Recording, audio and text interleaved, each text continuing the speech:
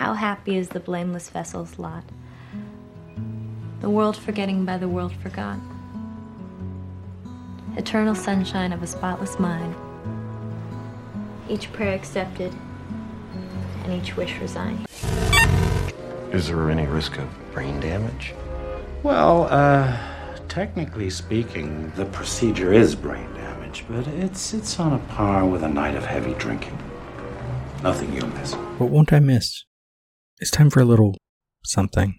I forget. My notes say I'm Professor Robert E.G. Black, and it's time to discuss Eternal Sunshine of the Spotless Mind, but they're erasing me and I have no memory of any of this. I'll just read this as is, I guess. Long pause. Really long pause. We're starting with a poem. What is this, Annihilation Minute? Am I right? This albatross cannot take flight. Its wings have been broken. Its heart ripped from its chest. But it dreams of returning to a happier sky. An old familiar rhythm still beats beneath its breast. This albatross cannot take flight. Its eyes have been blinded. Its feet chained to the pier. But it dreams of a sky that may never have been. A future without any fear. This albatross cannot take flight. Its hope has faded. Its will bent at the wrong angle. Where dreams should have gone, and reality's true direction somewhere in shadows are tangled. This albatross cannot take flight. Its wings it has allowed to be broken. Its heart coaxed from its chest. But it dreams of a happier sky, while listening to an old, comfortable rhythm from deep within its breast. Well, that's sad. That's gloomy. Ooh, and the same guy that wrote these notes wrote that. A little self-indulgent, don't you think? Maybe just use, published... The Mansion of Forgetting by Nicholas Samaras. The marble floor was cold and had dark veins coursing. Through a blue-skinned evening, we found ourselves here. The purity of amnesia in a new house. Which way now? I bump into my old body. What had I told you? Suffused with moonlight cast the warping of window panes across the manor floor. Elongated bars. We would discern the furniture of impermanent things. The sheeted mirror giving its muted reflection. There is a birth in disaster. A strange freshness. There are people who correspond without name, and I have known their anonymity. What? I thought I had wanted to say, but in this house, thought is an unimprinted child who meanders. Which way now? I let go of your hand, let go. My hand, weave forward, through the shroud of many rooms, arms out before my face. Maybe cut the second poem. Go back to just the that sad and that's gloomy shit. Don't even do the self-indulgent. Fuck it. Pause. Oh no, maybe leave it in for this. Well, that might have been better suited for the end of the film, after the beach house collapses and Clem runs upstairs and Joel starting to remember. And I also remember that order doesn't matter in a story like this. The original script started years in the future. In the shooting script, Joel and Clem won't go to the Frozen Charles until much later. And in Joel's head right now, nothing is orderly. Nothing makes sense. It's all heartbreak and pain, and I'm glad there's no Carmen and barely any Naomi, because for us in the audience, we don't need too many side quests. Carmen, by the way, is the receptionist at Joel's work. She's unimportant. For the story. For the people in her life, of course, she might be everything that matters. But the movie doesn't need her. Naomi, since you might not remember her name, is Joel's ex. In the script, they just got back together for a one-night stand. The night before Joel meets Clem again, which doesn't make sense to me because that would be the night he had his memories erased. Which, maybe that was part of the self-destruction. Also, in the script, Naomi was working at their shared apartment, so she couldn't go to the beach party when Joel meets Clem the first time. And when Joel got home from being at Clem's apartment, he called Naomi before he called Clem. The best stuff in her deleted scenes is all the shots of Joel's apartment and so many more skulls and skeletons in his decor than we really get to see in the film, because Joel is an artist, but he's a shutdown, probably doesn't show his art to anybody kind of artist. Bullied as a kid and maybe conflating getting caught masturbating to getting caught reading comics, he's interested in death, the end of things. That he and Clem can make a game of pretending to murder one another is everything you need to know about how well they relate. And the corner of the apartment where Naomi sits typing away is strangely empty of decoration, like her space and Joel's space are entirely separate even though they occupy the same location. Naomi was played by Ellen Pompeo, who'd been in a few things already but was about to star in Grey's Anatomy. One of the earliest memories that gets erased, which would have been late in the film, of course, is Joel talking to Naomi in the park about how they are unhappy. Exterior, park, day. Joel and Naomi sit on a concrete wall. She's eating. He's picking at his food. And the park is such a wonderful place for this conversation, if it weren't for all the other people, mostly framed as couples, a few groups of 3, going about their lives. Maybe some of them are trying to end their relationships as well, or trying to start them. There are so many extras in this scene, or given the way this film was made, so many bystanders, that every aspect of life is probably represented. The old man with the broom and the dustpan, maybe he's close to dying. Maybe that younger man with the bicycle is talking to his doctor on the cell phone. Cancer. Or his girlfriend and she's pregnant. Or his best friend from high school who was in the city this weekend and wants to hang out. Maybe that guy in the red jacket is worried about his friend who just got deployed in Iraq, wondering why that war isn't over already when they caught Hussein 2 months ago now. Maybe that guy wearing a takya is worried about government surveillance of the mosque he frequents. Maybe those 2 young women across the way are friends and they both want to be more, but they don't know how to take that next step. Maybe that boy in the blue shirt is planning a robbery. Maybe that guy with the dog is out there in the park because he's trying to spend more time outside because his husband is leaving him, or they just adopted a kid and the responsibility is too much, or he's been having trouble sleeping and thought that some sunlight would do him some good. That old man sitting right by Joel and reading the paper. Maybe he just signed an obituary for someone he used to know. Maybe it's heartbreaking. Maybe it feels like the universe finally doing something right. It's a public space filled with people. Anything and everything is happening all at once. And Joel is being his usual introverted mumblecore self.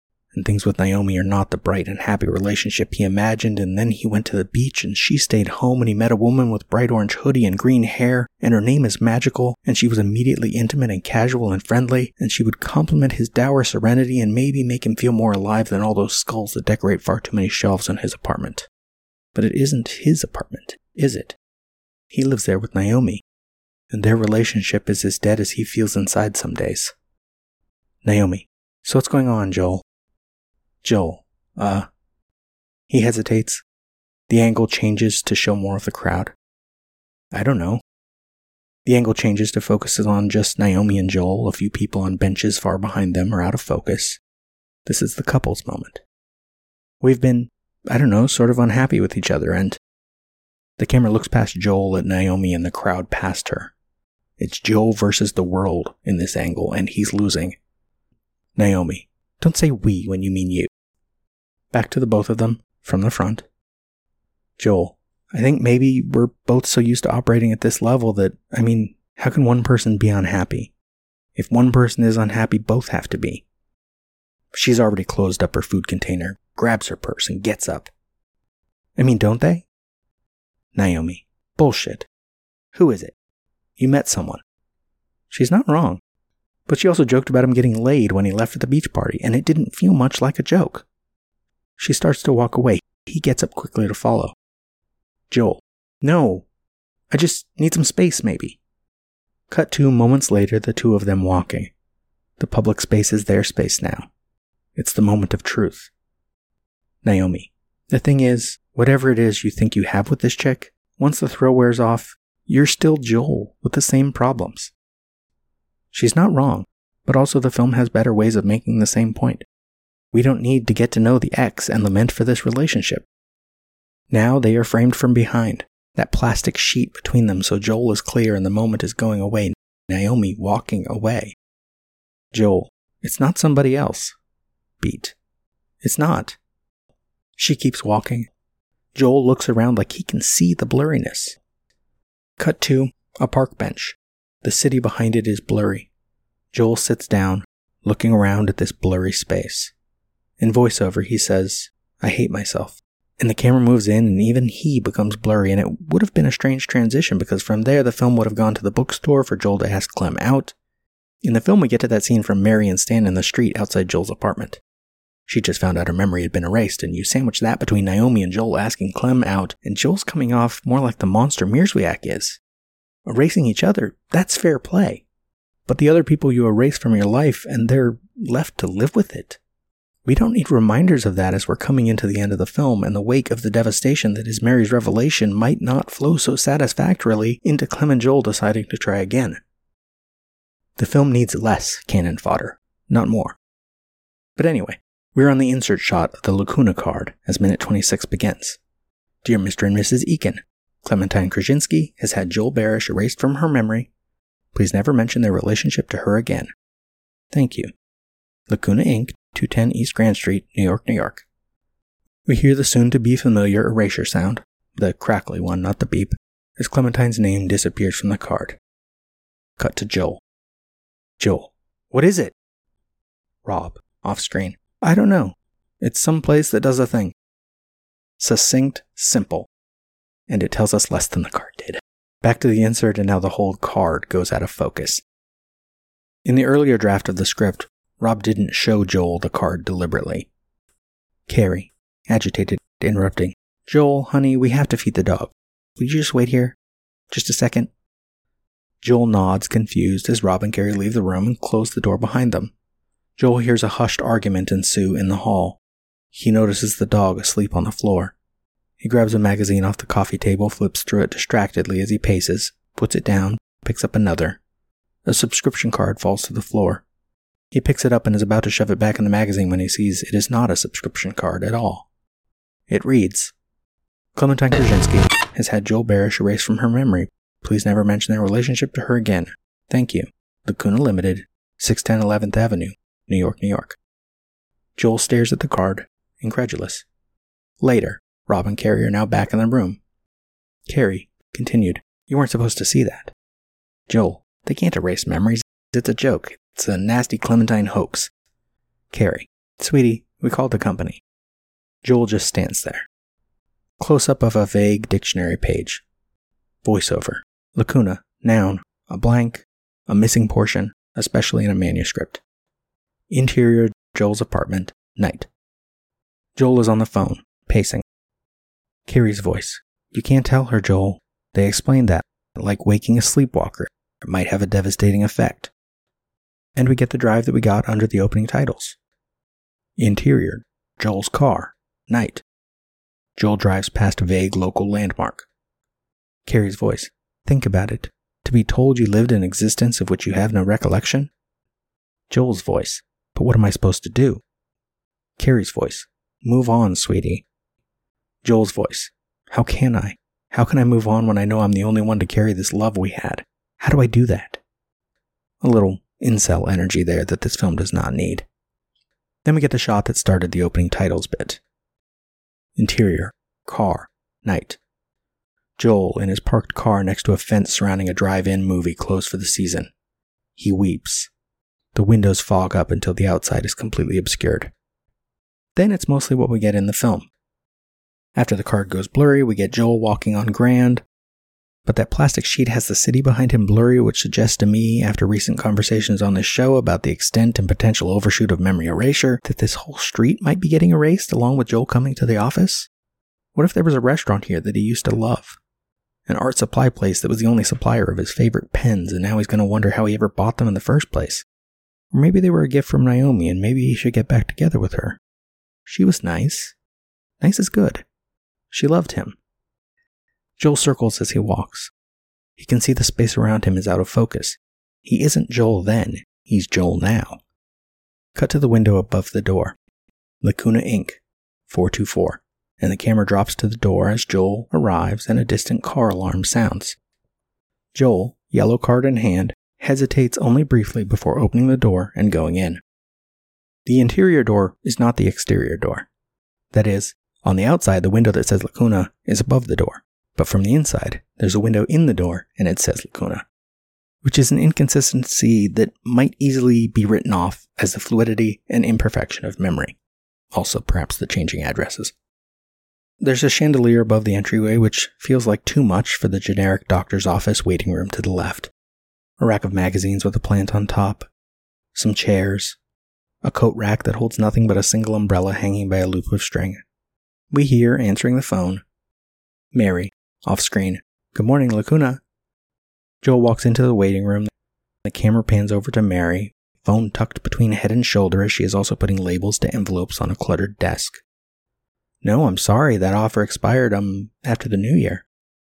We're on Mary now, from the front. sheet of labels, stack of envelopes, a calendar book and a receipt book, a fax machine, a printer, a shredder, a desktop computer, a nameplate, Mary's Fivo, and a small dish of candy hearts because it's almost Valentine's Day. Yeah, sure, we can fit you in. She checks the calendar and we reverse to behind her. Camera rises past a tissue box, a couple of red roses that look fake, a guy sitting on a couch in the waiting room and filling out a form on a clipboard, to Joel, waiting for Mary's call to end. How about on the 5th? That's a Wednesday. All right, great. Could you spell that, please? Joel has the card in his hand still, and we cut with his eyeline to the Epson Stylus C42UX inkjet printer to Mary's left. Printing more cards. Chris Knorr has had someone's memory erased.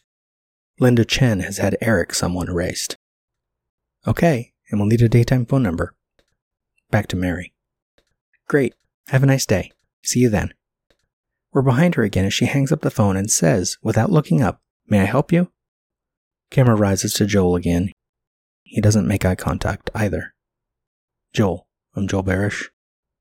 Mary. Off screen. Excuse me? Joel. I'm Joel Barish. I have an appointment with Dr. Cut to Mary, and she says the name before Joel can. Like she's used to people pronouncing it wrong, or she just likes to say it. It feels nice on the tip of her tongue. Miersback. She grabs a clipboard out of frame and passes it to Joel. Here, could you please fill this out?